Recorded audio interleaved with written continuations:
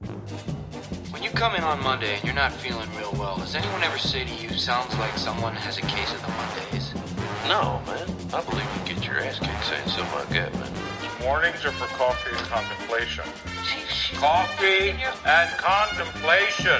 Drink the coffee, it'll make you feel better. Sir, do you realize that you're not drinking regular coffee, but Colombian decaffeinated coffee crystals? What? Picks you up, calms you down. It's the lifeblood that drives the dreams of champions. Now, he's been down in the basement drinking coffee for about the last 4 hours, and he should be all ready to go. I'll call him up. Welcome to College Football Monday, a Sons of Saturday live show. I'm your host, Pete B., and I'm coming to you each and every week to recap the latest action in college football, as well as give you a little bit of a dose of what the Hokies did this past weekend. Fortunately, it was a great weekend of college football across the spectrum. So despite the Hokies struggling and giving us heartburn all year so far, there is a lot of good stuff to talk about. And so we're going to talk about it. And thank you for that. Good morning to you, TJ. Much appreciated. Please hop in the chat. Give me a like, subscribe, all the good stuff. The point of this show was to have an exclusive YouTube show where we'll encourage people to hop on and subscribe to the Sons of Saturday YouTube channel, which we're trying to grow. But this will get posted to the 2 Deep feed later in the day. So as I said, I'm going to recap all the action from week 4, including the wild finishes in South Bend and Clemson. Bama potentially being back. We'll talk about the Bama Ole Miss game, Colorado turning into a pumpkin, and so much more, including what happened in Huntington. After we go through this past Saturday's games, I'm going to give you my playoff 4 as I do every week. And if you have any questions, just put them in the chat, like the video. That's what we ask of you guys if you're over here hanging out with me today. I'm going to get to the big game between Ohio State and Notre Dame in a little bit once I have a guest come on and help me out. I got an Ohio State fan and friend coming on the show a little bit later. Let's start with Florida State, though, because they survived. This is the second week in a row where FSU needs to hold someone off, or in this case, come back. And it was in much grander fashion down in Death Valley, an overtime win at Clemson, 31-24. Clemson came out hot. They were ready to play. Dabo was fired up, and they got up 10-0. It was 17-7 Clemson. But then FSU really started making some plays. They scored a touchdown right before the half to make it 14-7.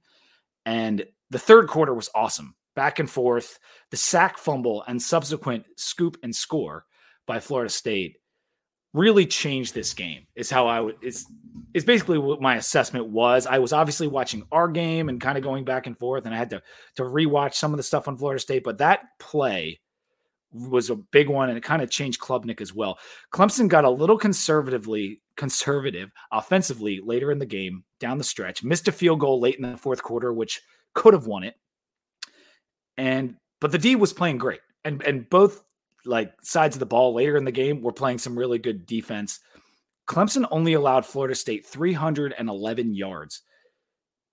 They could not rush. This is the second time we've seen Florida State really struggle to rush the football at times. Against LSU, it was the same thing. Just 22 yards rushing for Florida State. It goes to OT, and Keon Coleman just makes a great play for the touchdown, shut Clemson down, and they won 31-24. Klubnik wasn't great, but Travis was. Jordan Travis, 289 yards, 2 touchdowns, and he had to do it all himself because, like I said, they couldn't rush the ball. An 87 QBR for him, and he is banged up. And then that led to the comment in the Cover 3 podcast, which I tweeted out yesterday, that Bud and Tom Fornelli were talking like Tech is coming up after Florida State's bye. They just think they should rest Jordan Travis for the Tech game. And honestly, with the way we're playing, it was disrespectful, but it's warranted because Florida State and their second team might be able to beat the Hokies right now. Their second quarterback at the very least. It's tough times when you're hearing stuff like that on the national podcast. It's also wild that Dabo is essentially eliminated from the playoff in week 4. And there was a chance we would have had Saban and Dabo eliminated from the playoff in week 4. As it stands, Saban is still in, but I still think Dabo and Clemson could get to the ACC title game. And if they get a chance at Florida State again, I mean, look at this one. This one went to overtime. Clemson could beat Florida State. And so that would be pretty nuts because I'm pretty sure Clemson's going to rip off a bunch of wins. They going to get to 9. Maybe they do lose 3 games, but they could still win the ACC. And then you'd have the situation like last year where if Florida State's undefeated to that point, and they got some tough games coming up too, but say Florida State stays undefeated until that point. We saw TCU run the table, lose the Big 12 title game, and then go to the playoff. Could that happen for Florida State? Potentially. The ACC race is going to be fascinating, though. Alabama took care of Ole Miss. Jalen Milroe back to QB1. I talked about it last week. Something had to be going on there because it didn't make sense that Buckner got the start. We talked about the potential of maybe a suspension for Jalen Milroe last week, but he was back to starting. He's their best quarterback. And that defense for Bama is real. They held Ole Miss and Lane Kiffin to 10 points. And in the first half, both defenses were playing great. It was 7-6 at halftime. Ole Miss could only muster a field goal in the second half. And Bama was able to add one more score in the fourth on the TD by McClellan. Their defense, though, only 300 yards allowed by Bama to a Lane Kiffin-led offense. Dart had a rush TD and an interception. He was okay, but, I mean, Bama gave him real problems. And Ole Miss, Bud Elliott has been talking about how, like, they're not a good football team. And what's funny is, like, this is a big win on paper for Bama. Like, Ole Miss was undefeated, top 25 team. But are either of these teams that good? And I think the defense is good for Bama, but, like, we saw what happened against Texas. It was a competitive game, but it didn't feel like Bama was going to win that game. And then if you think about playing it forward for Bama in a playoff game, could they win a playoff game? I don't know. That's how I kind of come away from this game. Ole Miss couldn't run the ball, and that's good for Bama going forward into SEC play. They have a good rushing defense. I was wavering on my Bama to the SEC title game pick a little bit last week, but I'm going to stick with it because despite LSU looking better last week, they kind of played around with Arkansas. I'm going to talk about that game in a second. And none of these teams are great. And so the best unit is Bama's D, I think. And I know Jaden Daniels plays well at times, but I'm going to stick with Bama as my SEC West champ pick. I still think they're going to come out of the West. But I don't think there's a great team in that West this year. I really don't. Colorado's Cinderella run is over. Oregon just came out and smacked them 35-0 at halftime, 42-6 final. So in the second half, Oregon, I would have expected a little bit more from Oregon in the second half, but the game was over. The Ducks were pushing them all over the place. And it wasn't really competitive. 39 yards. Wait, 39 yards through 40 minutes for the Buffs. Is that right? Shador his QBR has come down every week, and they have been playing more competitive games. The offensive line is really struggling, so it kind of makes sense that he doesn't look as good as he did in week 1, but every week we've seen his rating and his QBR come down. And he was throwing for 358 yards, 350 plus yards in all the other games. They are back down to earth. And I said this is probably a 5 or 6 loss team last week. They were going to catch 2 quick losses to Oregon and USC. And this was what Colorado probably is, because their lines of scrimmage they're not up to snuff. That's just the way it is for them right now. I still think they can throw some punches against some of the very good teams in the Pac-12. They might even steal a win against one of those many top 25 teams. But this is what I expected to happen against a very good team for Colorado. And everyone was the money in terms of the bets across America was all over Colorado. And yeah, that 21-point spread was done in the first half. They got shut down. with the Pac-12 being the way it is and how many good teams there are, I'm going to give my playoff 4 a little bit later, and I'm thinking about putting a Pac-12 team in my playoff 4. But man, this conference is tough. I'll talk a little bit more about the Pac-12 in a second. Let's get to Penn State blanking Iowa. And this is a good precursor for when I bring on my guest and talk about the other Big Ten team that's a contender in Ohio State. But Penn State took Iowa down 31-0. It was the first shutout for Iowa in 23 years. This isn't good for Brian Ferentz's quest for a 325 this year, putting up a goose egg. 14 minutes of possession for Iowa. The stats coming out of this game on Iowa's offense are absolutely preposterous. 14 minutes of possession, just 33 plays. Penn State had 97 plays. In the last 5 years, no team has outplayed by a team by 60-plus plays at all. It's never happened once. So this is the first time in 5 years, and maybe longer, that a team had 60 more plays than the other team. 20 rushing yards on 17 attempts for Iowa. Drew Aller for Penn State, he was very good. Despite only having 166 yards, it was a bizarre day. He put up 4 touchdowns and 85 QBR on that stout defense. Penn State ran the ball. They did a really good job running the ball. 215 yards on 57 carries. So many carries. 57 carries in the game for Penn State. Iowa's got a hell of a punter, though. That's what I will say. 50-plus yards per punt for Iowa. But this was kind of a statement win for Penn State. I know I've talked about their schedule being a 2-game schedule, and Ohio State and Michigan basically coming down to 2-game schedules, especially for Ohio State after the Notre Dame game's over.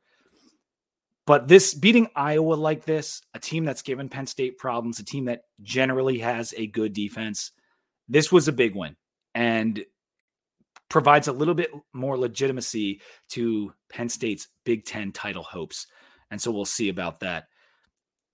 Penn State also gets Michigan at home, the other team that gives them a ton of problems. So that could be the difference this year, just getting that Michigan game at home. I don't think Penn State, it's going to be those 3 teams and that series of games is going to be so interesting, how they split them up, who gets which games.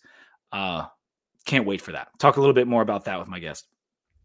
Before I get to him, LSU messed around with Arkansas. I talked about that just a little bit. That happens in this rivalry, so I'm not reading too much into it for LSU, but KJ Jefferson tore up that defense. That LSU defense has a few issues. Jaden Daniels was phenomenal. 4 touchdowns through the air, 320 yards. Thomas and Neighbors, the receivers for LSU, just went off. They both had 130-plus yards, 2 touchdowns each. LSU's definitely good and worthy of a top 20 ranking. But are they a top 10 team? Are they a playoff team? With the way that defense is playing, 101st in yards per play allowed for the LSU defense. That's not what we're used to. I know they've played a couple decent teams, and they had that Florida State team in week 1 who has a great offense, but 101st in yards per play at LSU, that's not going to get it done. And if you're talking about a Bama matchup with them and Bama not having a great quarterback, well, once you go up against a team giving up, over 6 yards per play, that's good. That's a good matchup for Bama because they'll probably be able to shut Jaden Daniels down a little bit. Washington State got a huge win over Oregon State, 38-35, had a 35-14 lead going into the 4th, and they had to outlast a furious comeback by the Beavers. Beavers, notably, in one of my fraud teams segment last week. I don't think they're necessarily a bad team. I think this was a good game, and they valiantly fought back. 21 points in the 4th quarter by Oregon State, but Cam Ward, too good to overcome. 28 of 34, 404 yards, and 4 TDs for Cam Ward, the quarterback for Washington State, and 93 QBR. The wide receiver, Kyle Williams, 7 receptions for 174, 25 yards per catch for that kid. Big plays all over the field. DJU was fine. Oregon State ran the ball really well, though, and that helped them out. 242 yards rushing. A little bit of a reality check for the Beavers in this one. That UCLA-Utah game, I'm not going to talk about it long because that wasn't a good game. 14-7, Rice Eccles does it again. Utah gets a win at home. Just 7 points for Chip Kelly, and they didn't come until the 4th quarter. Both QBs were a bit trashy, is how I would analyze this one. Neither team hit 250 yards. Before I get to ACC notes and the other notable games, let me add my guest here. Greg, what's up, buddy? How you doing? Morning, Pete. I'm doing great. Good morning. Yeah, Victory Monday for you. I like the shirt. Victory Monday. Thank you. Came prepared. I want to talk about that big win because 17-14, not the prettiest of games, but kind of a classic slobber knocker of a football game. It reminded me of a classic Big Ten game, although one of these teams is independent. It felt like Big Ten football. The colors were popping on screen. A really beautiful and loud environment as I was watching the game. Yep. Yeah. So like you said, a slobber knocker. It's one of those games that you expect out of, these two Midwest teams, which, Notre Dame being independent probably should have been in the Big Ten when they decided to do ACC for everything else. But beside the point, it kind of lived up to expectations. Give me a second here. Now, before we get started, you're a lifelong Ohio State fan, right? Mm-hmm. So just in like 3 sentences, describe your fandom, like the background of why you're an Ohio State fan. Yeah. Born and raised in Dayton, from Ohio, lived almost all of my life in Ohio until I, moved to DC in 2016, where I was fortunate to meet you. I went to Ohio State for undergrad. I went to Ohio State for grad school. So I have a lot riding on Ohio State, which has its good points and has its bad points. Right. I'm more good than bad for you guys. More good than bad, but the losses can sting quite a bit. When you are good, they hurt a lot more, right? Exactly. Especially, going back most recently to the consecutive Michigan and Georgia losses last year, which the Georgia one particularly, being a field goal away from potentially, probably winning a national championship. I would say TCU so, in the title game. But yeah, lifelong Ohio State fan, was born and raised on them, paid way too much money to go to Ohio State for too many years. A lot of skin in the game. And I was fortunate enough so this past weekend for the Notre Dame game, one of my college friends got married. So I was actually in Cleveland to watch, in the motherland. That's great. That is which great. Was great. Yeah, and I'm sure you're at a wedding, right? And so the crowd was mostly Ohio State people, just like during the Notre Dame Ohio State game. That friend, you got to have a hard conversation with that friend about having that wedding. It wasn't ideal for watching the game. I think I told you this. There was a lot of sneaking way to the bar to, efficiently buy drinks and, catch snippets of the game at the same time, which I don't know if that led to drinking more, if I, would have drank anyway during the game way too much. But funny enough, one of my good buddies from college, the quintessential Schmitty, everyone's got one. Everyone's got one. His dad went to Notre Dame. His mom went to St. Mary's, which is the, before Notre Dame was co-ed, is the, right. all women's college, across the street. So they're huge Notre Dame fans. So he's like always conflicted if we, if and when we play Notre Dame. So he was saying it was crickets from his family after the game. Painful loss for them. Yes, very painful. And this was a battle. It really was. Just 3-0 at the half in the game. The long run by Henderson, Virginia kid, who we desperately wanted, got it to 10-0. But the Irish battled back, scoring two 10-plus play drives for them. They put together some nice drives. Not a lot of explosive plays in this game, as you can probably tell by the score, but the Irish were ahead. And with 4 minutes left and a fresh first down by Estime, it was in Notre Dame territory, but it looked like it was kind of over. Like it looked like they were going to be able to milk the clock, but they couldn't move the ball after that. And they got a false start, punted the ball away. And OSU went 65 yards in 1:25, punched in the last second TD with only 10 men on the field for Notre Dame, much talked about afterwards, and we'll talk about it a little bit.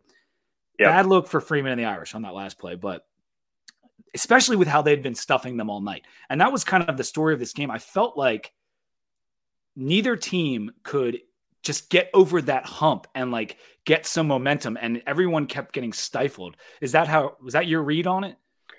It was, and I'll reverse to the pregame to Lou Holtz's comments about Ohio State being Yes, of course, we got to physical team, the line play and everything, which I frankly didn't know Lou Holtz was still alive. So I was a little surprised to see him pop back up. But I think a lot of this game did come down to the line play. I think both, I think all of our O lines, D lines on both sides are fairly evenly matched, and I think you saw that in the offensive output. Notre Dame had an extremely balanced offensive attack. I think they had 176 yards receiving, 175 yards passing, and they held the ball a lot longer than we did. But when it came down to it on that last drive, we did, this is a kind of an ephemeral comment, but, we did show that toughness and grit that, that Lou Holtz criticized us not having. I think it was a big growing moment for Kyle McCord. A game-winning drive in a very hostile environment, huge, AP top 10 matchup between two, storied programs. And, you complete a 22-yard pass on 3rd and 19 with 40 seconds to go, however long it was. So I think that's really impressive. I think that there was one sack between the two of our teams the whole game, which I think probably, speaks again to the, lines matching up against each other well. We haven't had, much of a pass rush attack at all this season from our defensive ends, but I think we'll get there, and this obviously was a huge statement win on the road. Absolutely. I mean, Kyle McCord is a good takeaway from the game. I wanted to talk about him because he didn't pass the ball great, just 111 rating and struggled, but both teams struggled to move the ball. Both defenses were playing at a really high level. And in general, I thought he played well in a very tough environment. And when it came down to it, he managed the game and he was able to make that drive when it counted. And that was, like you said, a really good growing moment for him. I would also say his wide receivers make him look a lot better. And there were a couple opportunities, like the catch by Marvin Harrison on the sideline that got overturned, the touchdown that was nearly caught by Ibuka. Like there was moments where Ohio State almost took the next step and could have led to a much bigger win. But we were on the Notre Dame 11 with 4 minutes to go. So we had been driving, in the fourth quarter before that, before the touchdown with a second left. So they were moving the ball, but multiple third and fourth down stops, to your point. That was what was a big part of this game. And Ohio State was a little bit better on third down. They converted, 1 out of 3 fourth downs, and Notre Dame was over 2 on fourth downs. I mean, that's the margins of this game. And Ohio State, despite having basically the same amount of yards and not holding the ball for as long as Notre Dame, they were able to win the game on the very, very slim margins, the thinnest of margins. But I was impressed with your defense. Just 351 yards allowed to a Notre Dame offense that was kicking total ass through the first 4 games. What is the difference with the defense this year? Is it more leadership, a key guy standing out? Is it just better schematically, do you think? The defense has played under Knowles now for a full season and in year 2 now. I think that's probably the biggest difference. I think, schematically there was some, getting used to what he was bringing to the program, because it was so, it was, a far cry from, our defensive schemes prior to him coming in. So I think that's probably, the biggest takeaway. I think our corner play has been better, much better than it was last year, which isn't saying much. Pretty low bar there, but that's encouraging because, thinking back to last year, we got absolutely smoked by Michigan and Georgia on big plays. And even aside from those games, our corner play was mediocre at best for most of the season. I think looking ahead, I would love to see again, more of a pass rush, see Jack Sawyer and TJ Tuimoloau, get around the end a lot more often and get more pressure on quarterbacks. But so far, I don't think we've given up more than 17 points in a game this year, which, 4 games in, that's, not necessarily. But this was a good say, but mark. It really was. It was a good mark. And look at Notre Dame. You have Sam Hartman at quarterback now. So it's not like this is a pushover offense by any means. No. This was a really good test for them, and they passed with flying colors. Because you're right. Last year, the explosives were all over the place, and I would have expected a little bit more from Notre Dame, and Ohio State was able to shut it down. I think the weapons from Notre Dame, the skill talent outside of Estime, their deficiencies showed up in this game because Greathouse is a freshman, and he's their best wide receiver. And that's a problem for Notre Dame, and that's why I included them in my fraud teams last week. I felt like they were going into a tough stretch of games, and they could have won this game. And it was very evenly matched. So I'm not trying to knock them too much, but when you talk about elite teams and what you need to get to the playoff and win a playoff game, you need better skills on the outside. And if Hartman was playing with Miles Boykin and Chase Claypool and Michael Mayer, they would have a legitimate chance for a national championship, but they don't have those this year. Yeah. And I know, and then look at us, like you have, Henderson, Harrison Jr., one of the best wide receivers who's, come through college football in the last few years. You have Egbuka as a, safety valve, not even a safety valve. he's an awesome player, but he's electric. If you have guys like, putting all their focus on shutting down Harrison, you have, this other stud, on the other side of the field to throw to. And, that makes a huge difference when you need, when you're looking for options to run plays, and you have those skill players to go to. I totally agree. And some of those in a game like this, where it is so tight, you need a guy to break a tackle, make a play, make a catch. And Ohio State just got that a little bit more done. And I know you're heavily biased for this next question, but do you think like the better team won this game? Like if they played it 10 times on a neutral field, do you think Ohio State comes away with it more? Because I have a hard time like walking away because of the way Notre Dame, like really, they should have won the game. Like I feel like they really should have won the game. They should have been able to stop McCord on that last drive, and that's a credit to McCord. But I wonder about Ohio State's like long-term like viability as a playoff contender, because unlike Alabama and Ole Miss, I did come away thinking both teams are very good, but I'm not sure either of these teams can win a playoff game. Yeah, that's a tough question, putting me on the spot, being the Ohio State homer that I am. Right. I think that I'm not going to say that, play this game 10 times, Ohio State's going to come away with it every single time. I think if you're on a neutral field, we do, win more than we lose. I think that, being at Notre Dame was a factor in, it being as close as it was. And again, I think that, I think there were some execution issues for, again, that drive late in the fourth quarter before the game winner, where, we got down to the Notre Dame 11 and, couldn't run a play to gain a yard on 3 and 1 or 3rd and 1. I think I do have some concerns, moving forward. I heard you mention this when I was waiting to come on. The Penn State game looms large, the Michigan game looms large, especially especially the way that Penn State looked, this past Saturday against Iowa. Michigan, I vomit in my mouth saying this, but has had our number for the past 2 seasons. And the game's at Michigan. That's year, just correct? what it is. It's at Michigan. We have Penn State at home on my birthday, which will be fun.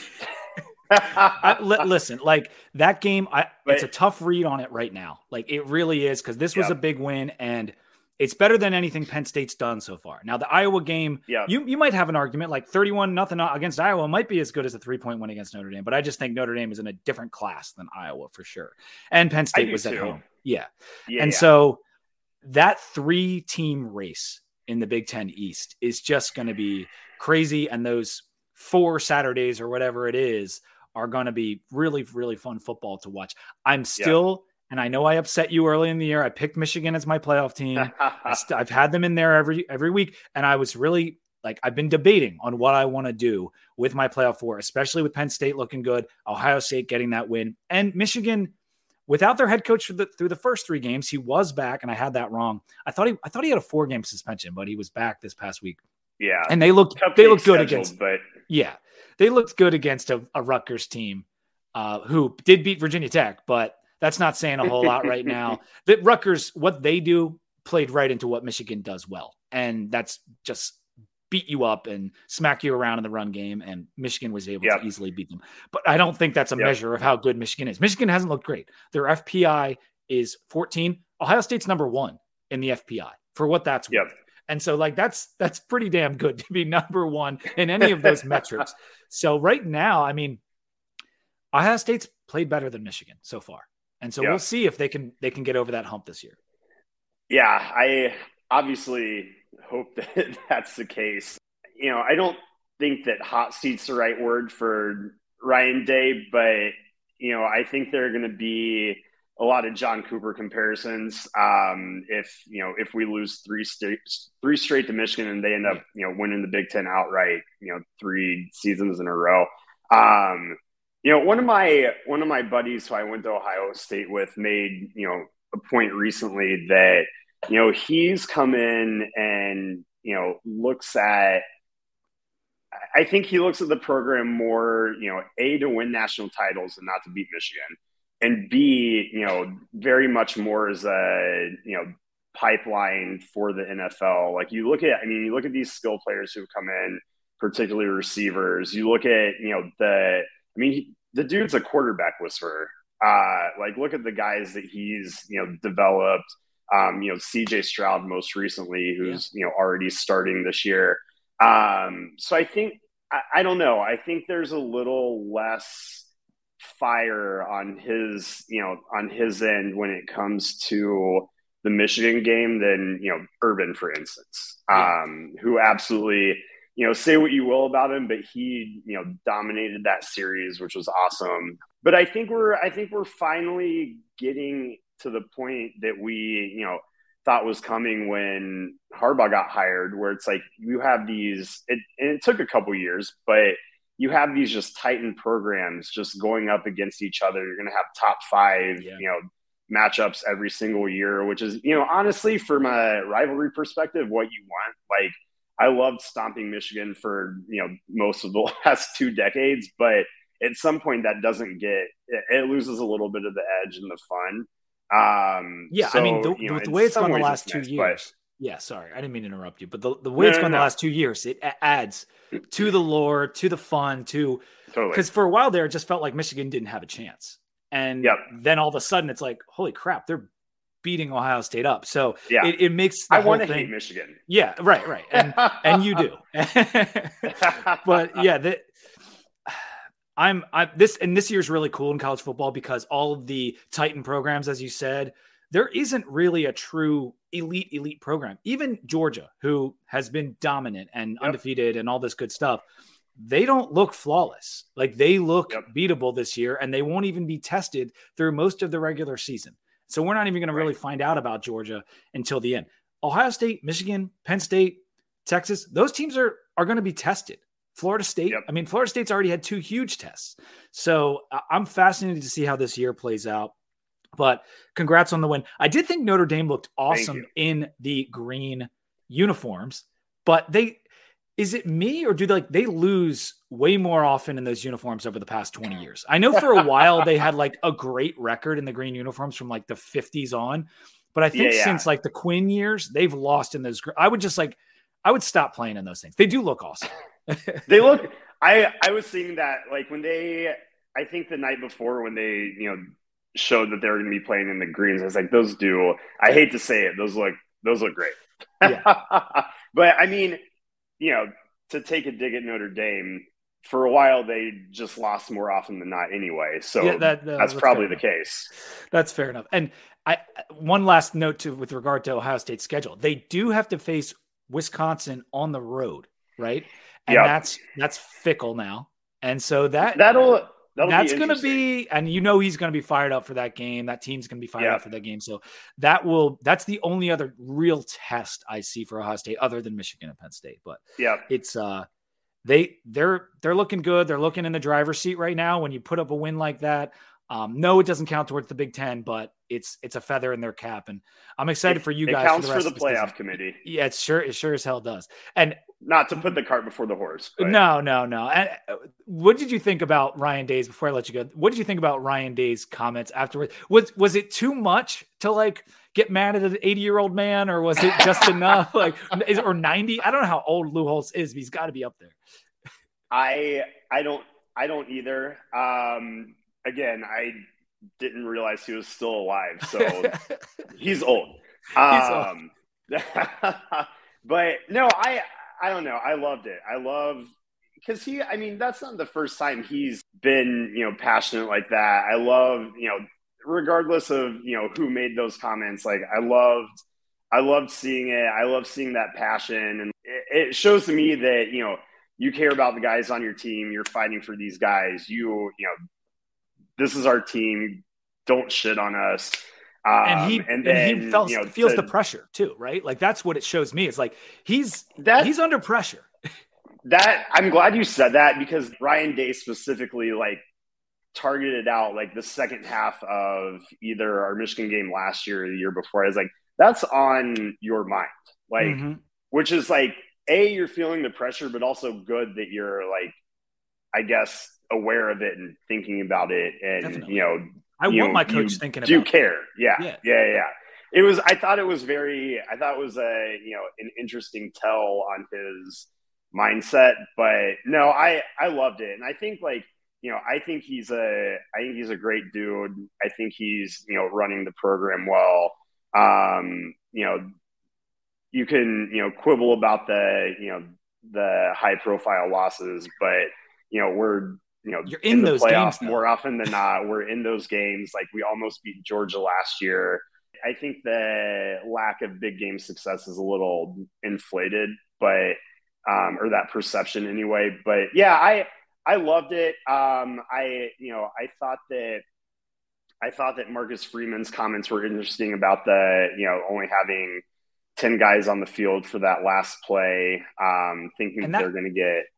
That I'm glad you brought that up before we cut it off, because I've been critical. Not critical is not the right word. I've been questioning of Marcus Freeman, because when he got to Notre Dame, he started recruiting really well. He got all this hype, and he's younger than me. He's probably about your age, maybe younger than you, and he's your age, I think.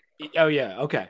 Well, he's sub 40, and he's a young coach learning on the job, and to give him all this credit, he's going to level them up over Brian Kelly. It's no, he is not. Brian Kelly took that team to a national title and a playoff. He's an excellent coach. And if you can match that, you have done incredible, because there's only been one coach that's done that well at Notre Dame in the past 35 years. And it's Brian Kelly.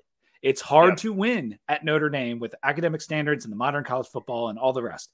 And so I've had questions about Marcus Freeman and his ability to match that level, because that's what he was being talked about as. And he's still playing with Brian Kelly's players, aside from the transfer portal guys, and yeah, and he's going to get good recruits. He's gotten good recruits, but I need to see him. That's a bad look. That last play, not having 10 men on the field and then saying, well, we didn't want to get a penalty. You're on that 1 yard line. Take the penalty and get the guy in there. Well, and his reasoning was we didn't want to lose, half the distance of the goal. But to your point, it's you're on the 1 yard, you're on the 1 yard line. There's not much to go. And mistakes happen. He's not the only one getting those guys on the field. And so mistakes happen, but it's just a bad look. And to his credit, when Trainum plunged in, it was very, very, very close. It was to super being close, over. and So, they had stopped them multiple times throughout the game. So I'm not hammering him on that one thing. It just stands out, and you can put it on a short list of things that have happened.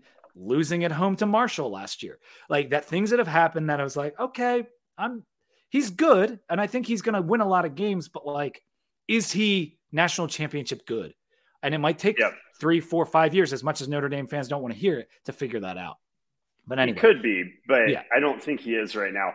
I saw on Twitter yesterday that somebody said that the 11th man on the field was Manti Te'o's girlfriend, which I completely forgot about that whole thing. Yes. And it's like, oh man, what a good callback. You really that's a nice pull there. But I saw a clip today on Twitter. It was a meme of home of the 11th man. It was the Texas A&M Stadium, like painted green, and it said home of the 11th man. And I just like died laughing at that. I thought that was very clever and great. But anyway, awesome. Greg, thank you so much for coming on. I kept you longer than I should have. But hey, I could go another hour. This is a blast. But yeah, dude, congrats on the win. We'll see how Ohio State does. And hey, man, if they get a big win over Michigan, I might have to have you back on the show again. I would love to, and I will be elated. Yes, absolutely. All right, bud. Yeah, thanks for having me. This was awesome. And I'm looking forward to coming down to Blacksburg for the NC State game. That's right. It's been 2 years. Yeah, you came down for Notre Dame. Speaking of Notre Dame, you came down for a Notre Dame game a couple years back with us, and we're going to do it again for NC State. We got someone's 40th birthday. We got like 40 people coming down. It's going to be awesome. It just no matter what happens in the game. I got spoiled the last time I was there though with the or no, that wasn't the last time, but with the 6 overtime North Carolina game. Yeah, you did attend that. That was epic. Yeah, that's awesome. Anyway, bud, I will talk to you soon. Have a good day. Right. Enjoy your week. Oh, Greg, great guy, good friend from DC, and passionate Ohio State fan. Had some good perspective on the game and on the team. Thank you, Greg, for coming on. Let me get to these ACC notes before I get to Virginia Tech. Louisville beat BC 56-28. Jack Plummer had an awesome day. 388 yards, 6 total touchdowns, 0 picks, 18.5 yards per attempt for Jack Plummer. A name, can't talk, that most ACC fans probably aren't very familiar with because he was at Purdue and then he was at Cal. Well, all of a sudden he looks like a pretty nasty quarterback. Now, BC still managed to score 28 points on Louisville, but it was a pretty dominating win. Huggins Bruce went off. Jawar Jordan had 3 total TDs and 200 yards from scrimmage for Louisville. That's going to be a hard game for Virginia Tech when we go out there. UNC dispatched Pitt pretty easily, 41-24. Drake May was very efficient. 296 yards, 3 total TDs, 2 of them rushing, a 94.2 QBR.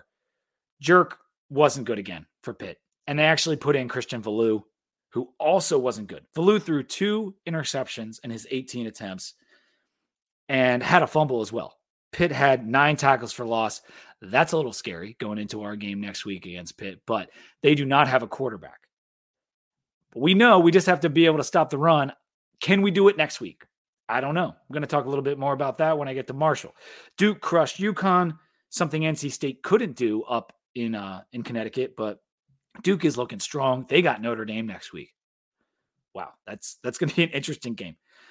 Speaking of NC State, what a go ACC game that was between UVA and NC State on Friday night.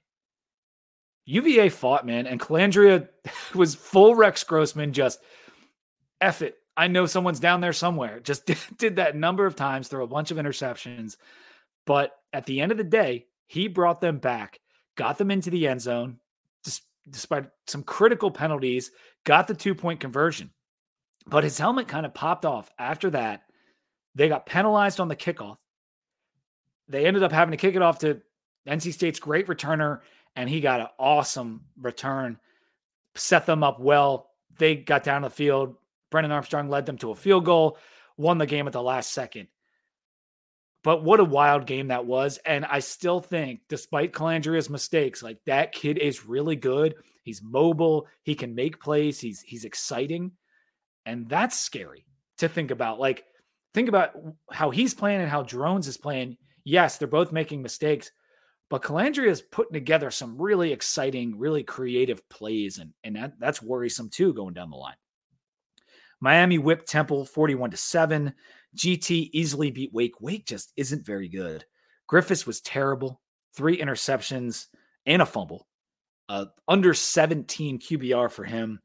And GT does look solid. They look solid. Haynes King, solid. Syracuse beat Army to wrap things up 29-16. They were able to separate in the second half after losing at halftime to Army. Army's not bad at all, but that was a sleepy spot in the triple option game. Syracuse struggled a bit, but was able to separate. Let's get to our sponsor before I get to some other notable games. College Football Monday is brought to you by Compass Coffee. Always got the coffee here. They are quickly becoming the go-to cup of joe in the nation's capital. 16 locations in DC and Northern VA, founded by 2 Marines trying to make a cup of coffee that points you in the right direction every day, kind of like a compass. Mission accomplished. Right now, they are offering our listeners 20% off their first order using code 2DEEPVT. That's 2DEEPVT, all one word, all caps. So go to their site or download the Compass app. They got a great app. But even if you don't live in DC, load up your cart online. They will ship coffee right to your door. So that's code 2DEEPVT for 20% off your order of Compass Coffee. Compass Coffee, great coffee, doesn't have to be complicated. What do I want to do for other notable games? And I promise I'm going to get to VT Corner here. I've been putting it off just because that was we're running out of things to say about Virginia Tech, but Washington crushed Cal 59-32. They are a wagon, as people like to say. It was over at halftime. 4 more touchdowns for Penix. He's the leader in Heisman odds right now, right up there with Caleb. They're both about plus 380, plus 400. Michael Penix is dominating. Texas took care of Baylor 38-6. They continue to show how good they are. Ewers was awesome. 2 total touchdowns, over 300 yards, 12.7 yards per attempt. That is incredible. Game was in the bag at halftime, really. OU went to Cincy and messed around. They finally don't look that good in a game. And this was predictable. The line was 14.5. Cincinnati coming off an embarrassing loss. And of course, they cover against Oklahoma. I took Cincinnati with 14 in the hook. They covered by a half. Kansas beat BYU to get to 4-0. Kansas looks good. And guess who they play next week? Texas, a team that Kansas has been the thorn in the side of. So I want to see how Texas plays in that game. And if they prove to me again that they can beat a team, another decent team, by a touchdown or 2, I'm going to feel more and more confident in having them in my playoff, in having them high up in my playoff. And I'm going to get to my playoff 4 shortly. TCU beat SMU 34-17 to take home the Iron Skillet. And like I said before, when I was talking to Greg, Harbaugh was back and they spanked Rutgers 31-7. Already talked about that game. VT Corner. Oh, man. What do you say? I said I'm running out of things to say, but what do you say? It's a lot of the same every week. It started great. And we went right down the field in the first 3 minutes, 7-0 on some really fun plays by Kyron Drones and Bashal Tootin. The 31-yard rush by Drones, originally ruled out of bounds. They overturned it. The offense scored in the first quarter. We did it, guys. 4 games in, put up points on offense in the first quarter. Though Marshall was able to tie it, and it was pretty much all Marshall after our 10-7 lead. It got to 24-10 Marshall before we finally put a drive together in the 4th. Drones ran in another TD to cut it to 7. And we did have a chance at the end. Despite all the negativity, we did have a chance at the end in Marshall territory with a fresh set of downs. It eventually turned into a 4th and 1, but then false start, 4th and 6, and incomplete pass to Lane, ball game. The story of the game was the same, though. Offense went cold. Defense failed to stop the run again. Rashina Lee went off. Same thing we've seen. Not enough from the O. And a defense that plays well for about a half and then implodes. What really irked me in this game was that Tootin had about 82 yards on 4 carries at halftime. For the game, he ended up with 9 carries. Drones, if you take out his sacks, had 11 carries, and he had a ton of rushing yards. So between our 2 best players and our 2 best rushers, in a game we were running the ball well, we had 20 carries. That is not enough. 35 pass attempts for Kyron Drones in his second start ever on the road. That's too many. Too few rushes, too many passes. I mean, it is that simple. The fact that we went away from the rush on a day when Tootin was looking strong. I know he had some 1-yard gains or whatever, but like that's what this offense is. Give Tootin the ball, smash, smash, smash. He'll break one. That's what happened, and that's what would have continued to happen if you feed him the ball. I'm fairly confident. So that was a failure. 1 week after I give Bowen just the slightest bit of praise for his schematics. This is what he puts out there. 35 pass attempts for a more or less running quarterback on a day when he's not passing the ball well in his second start. 35 pass attempts. That's what irked me in this game. 2 of 13 on third down killed us. 5.3 yards per play. Not going to get it done. Another fumble by Drones in our own territory. So I will fault Drones a little for that. It's 2 straight weeks in a row. He had a fumble in our own territory. Led to a field goal from Marshall. We had 2 interceptions. Couldn't capitalize on either one. Our coaches, and this is really the big takeaway for me the last 2 weeks. Our coaches they're failing these kids. So many of our players look lost out there. If it happens a couple times during a game where guys look lost, that's fine. That's one thing. But our guys look lost so often, particularly on O-line and linebacker. And those are really the most key positions for us right now. Kelly Lawson put up the tackle numbers again. And there were some guys making plays. Payne comes to mind. But we just look lost so much. And that is a coaching problem. Chris Marv is our defensive coordinator. He's also the linebackers coach. Why are these guys in the wrong position with the missing assignments and all this stuff? The offensive line, the clips keep coming up on Twitter every week, and it's just like, oh my gosh, there's guys blocking no one. There's guys blocking our own guys. Like it's just such a mess at those 2 positions. And the offensive line, I'm going to give a little bit more leeway because they're younger and they're on their 3rd O-line coach in 3 years.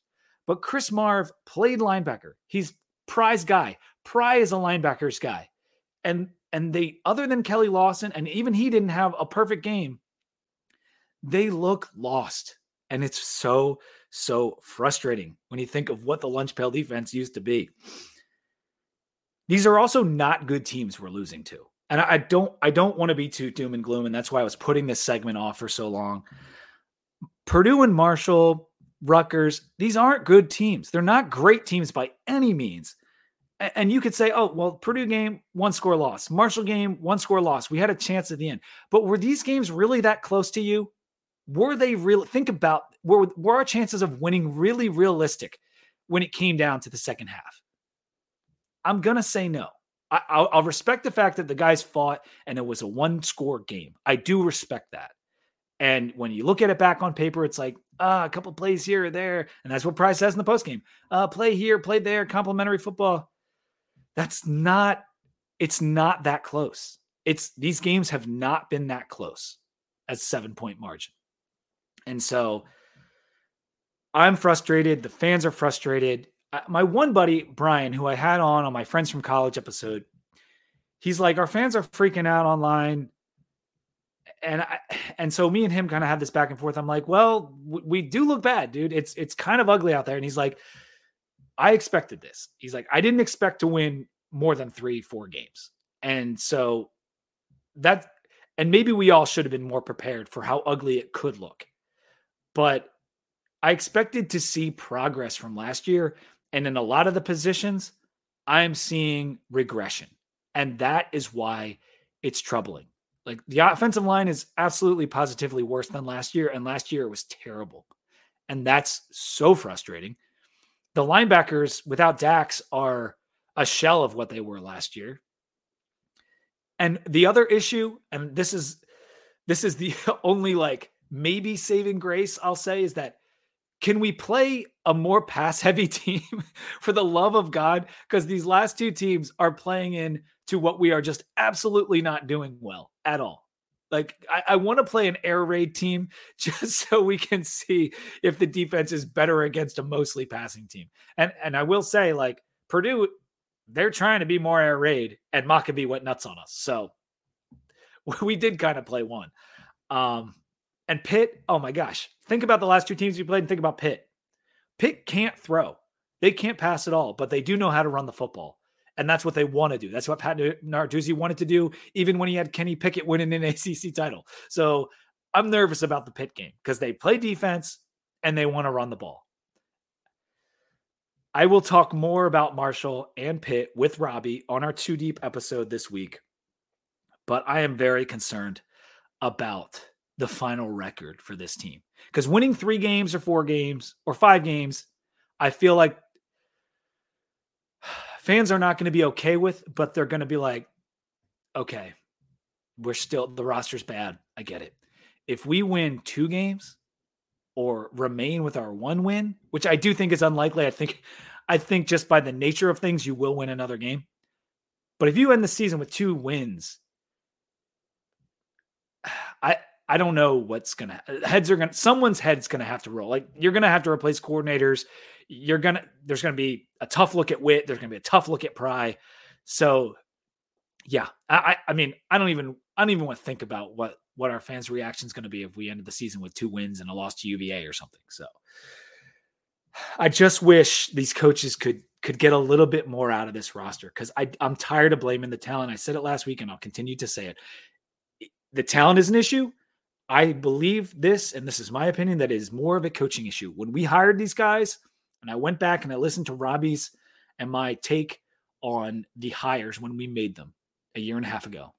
And we said, these are recruiting hires. You don't hire a 32-year-old offensive and defensive coordinator. We have 2 really young coordinators for their experience or their schemes. You hire them for recruiting. And a bunch of other of these hires were hired for recruiting, not coaching. And we thought, well, it doesn't mean they're not good coaches. They could end up being good coaches. That's not what we've seen. We are not seeing these guys coached up. It is, look at the film. It is apparent. It is not just a talent issue. These coaches are failing these kids to a point. And it's always a combination of both, but I believe this to be more of a coaching issue at this point, and we should be better. All right, that's enough of that. Let's move to the AP poll. Let me add this to the screen. A couple Pac-12 teams dropped out this week because of the matchups. Just 6 Pac-12 teams in there. Still a lot of teams. We had, Missouri, Kansas, and Fresno hopping into the rankings right there at the bottom. And we had Colorado, UCLA, and Iowa dropping out.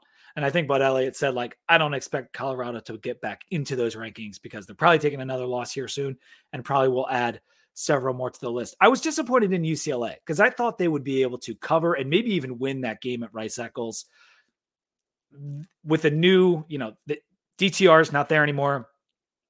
That offense looked bad playing against Utah the other day. And Utah also has the 7th hardest schedule left in the country. A lot of those Pac-12 teams do because they play so many other good teams. I think Utah is going to take some losses here.